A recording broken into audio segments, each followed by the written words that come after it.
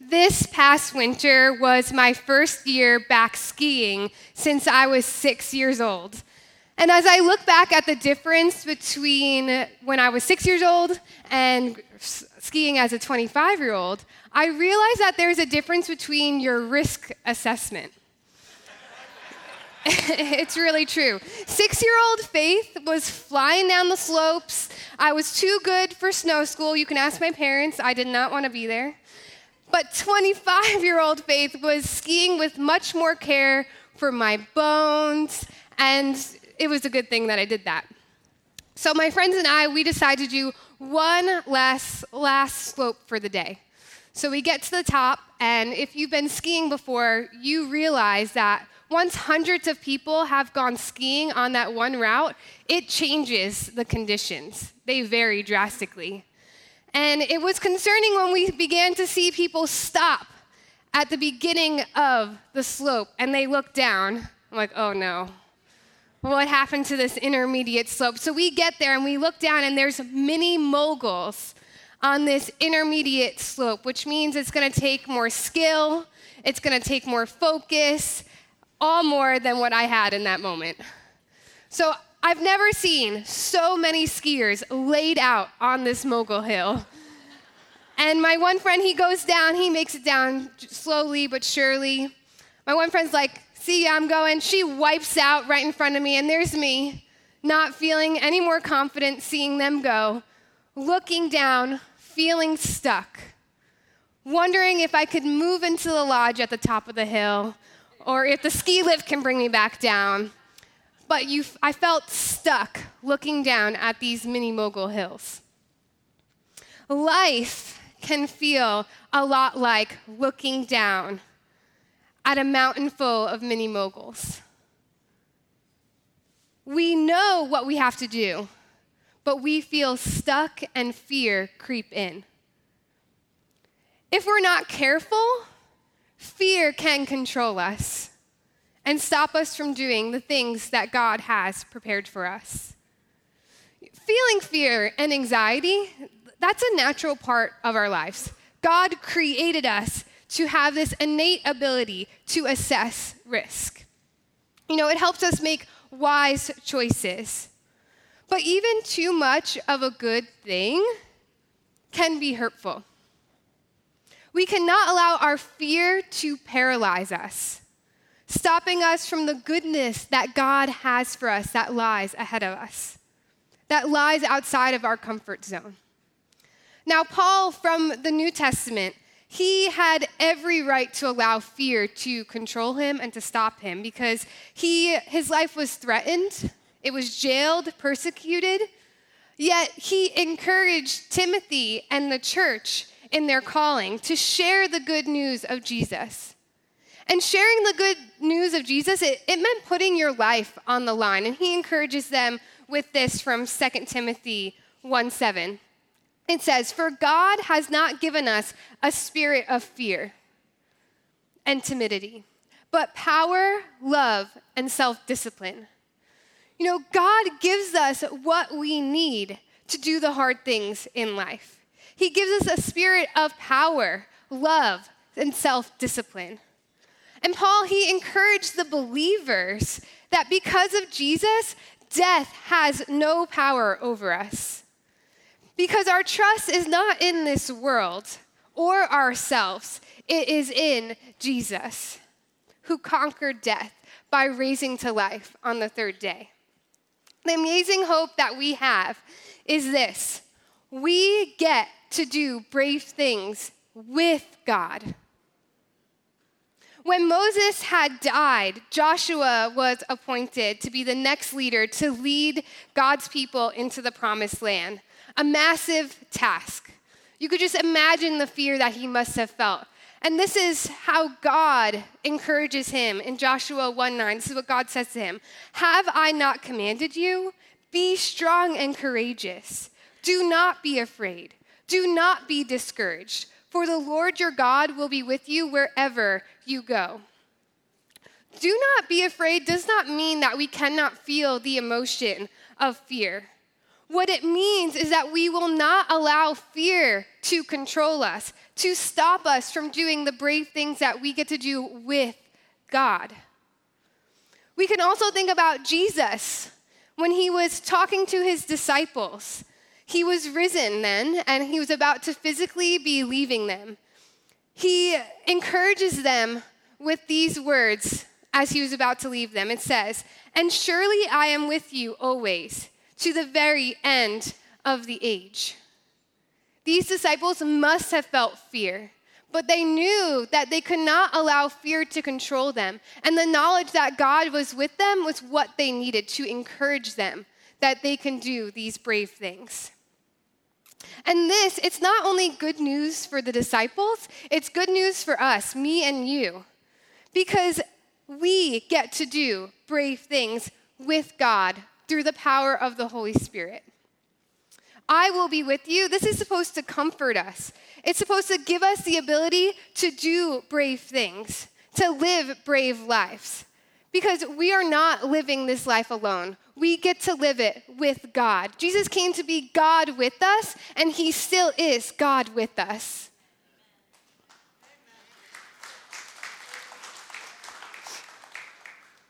It's like the dad who walks you to the bus stop on the first day of school.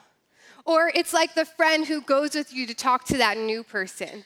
Or the mom who encourages you before you're going to play that sport. God desires to show us that we get to do brave things with him. Now, no person in this room is the same. One thing that's brave in my mind is not brave in your mind. The thing that's brave to the adult might not be the thing that's brave to the child. But we all can think about that thing that we need to be brave in. We all know that mountain of moguls that we're looking down on. There might be a hard conversation that needs to be had, boundaries that need to be set, jobs that need to be pursued, people we need to introduce ourselves to, service opportunities that we need to actually start moving towards, joining a team, starting to work in the kids' room with me. All really brave things that God could be calling you to.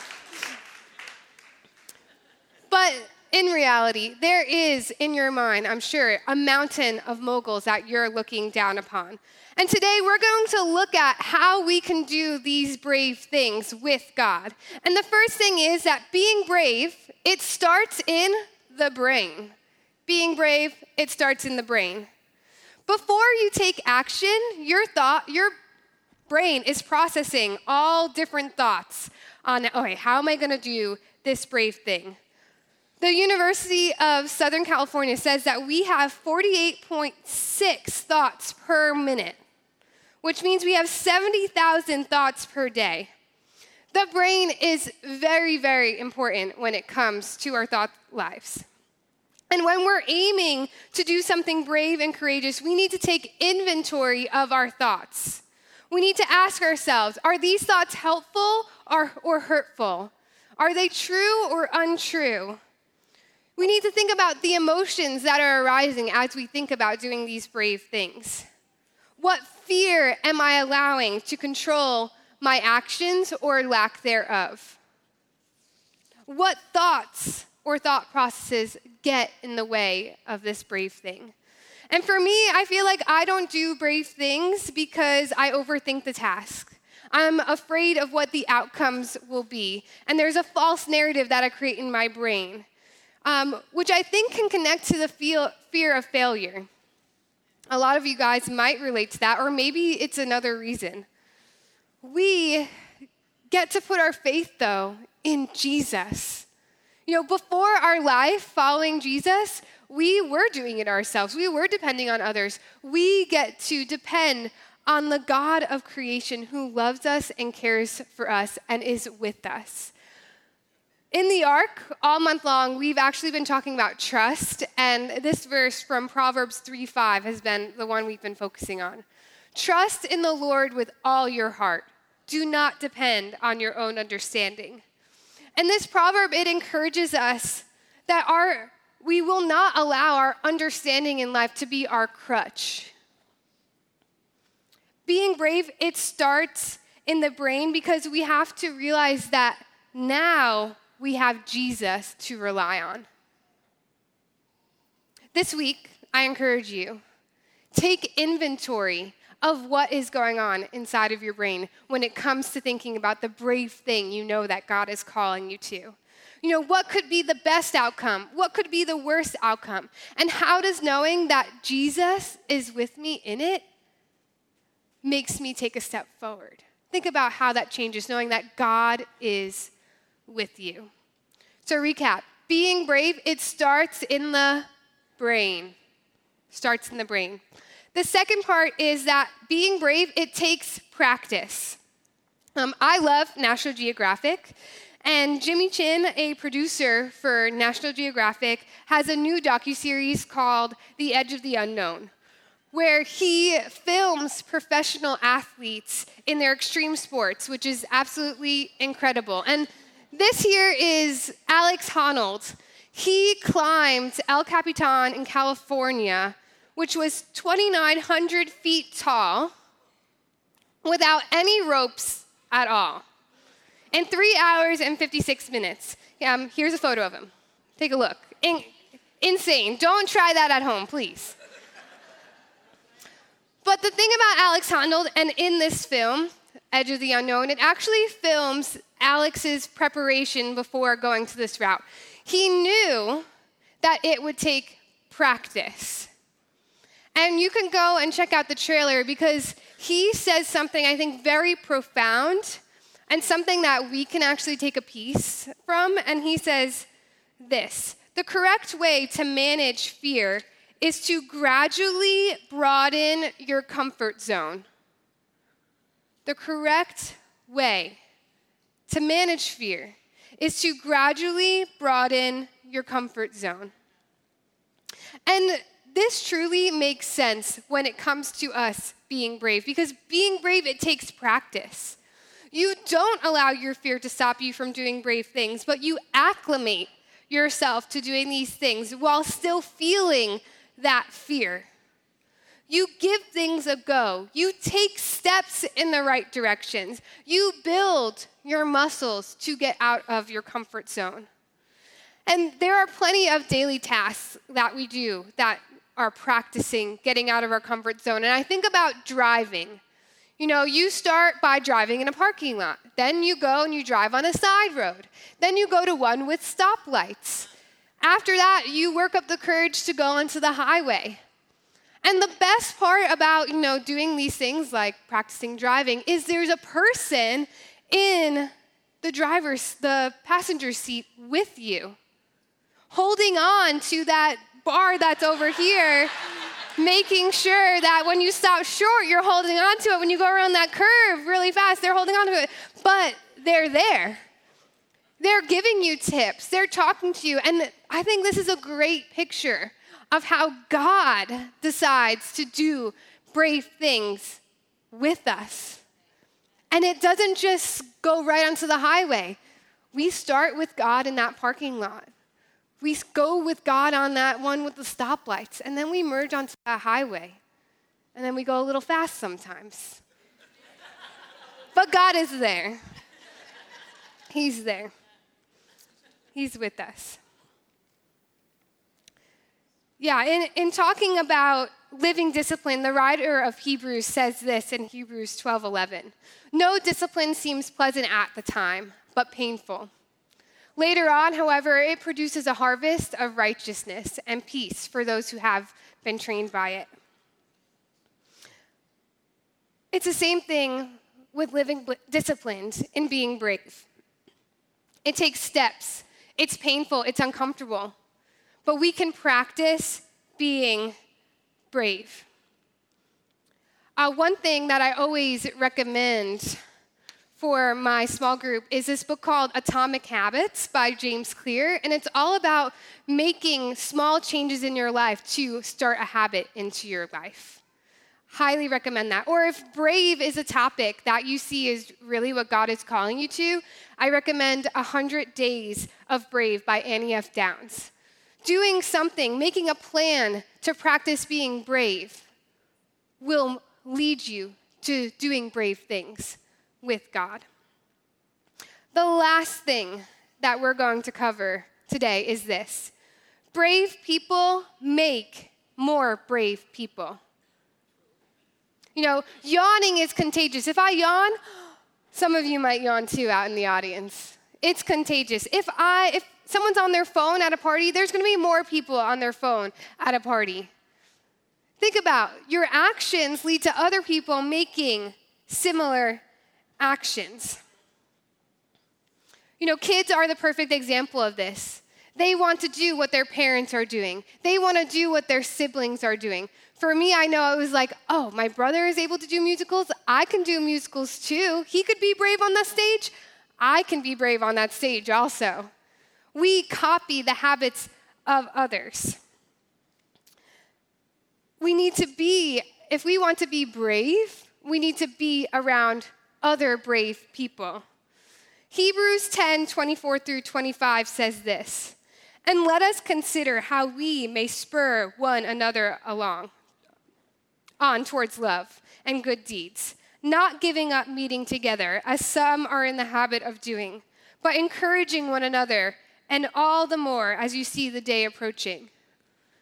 And in Proverbs 27:17, it says, "As iron sharpens iron, so one person sharpens another."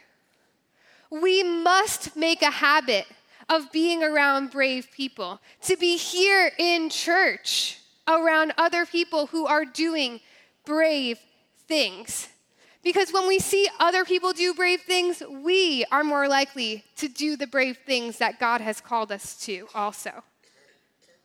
As we come to a close, I would like us to close our eyes. Imagine that you are on the top of the mountain that I was on, looking down at all of the moguls. Imagine I'm standing next to you. And remember that being brave, it starts in the brain.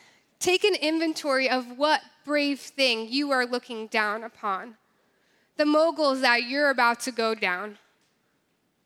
Secondly, think about how you will pursue this brave thing this week, because being brave, it takes practice. And lastly, picture the people who are in this room next to you staring down at this mogul hill. See me start to go down the mogul hill. See the person you brought here going down the mogul hill. And remember that brave people, they make more brave people. And let's pray. God, I thank you so much that you have called us to be brave, that you are with us as we do these brave things. God, I pray that we would take a step forward in what you're calling to us this week. In Jesus' name, amen.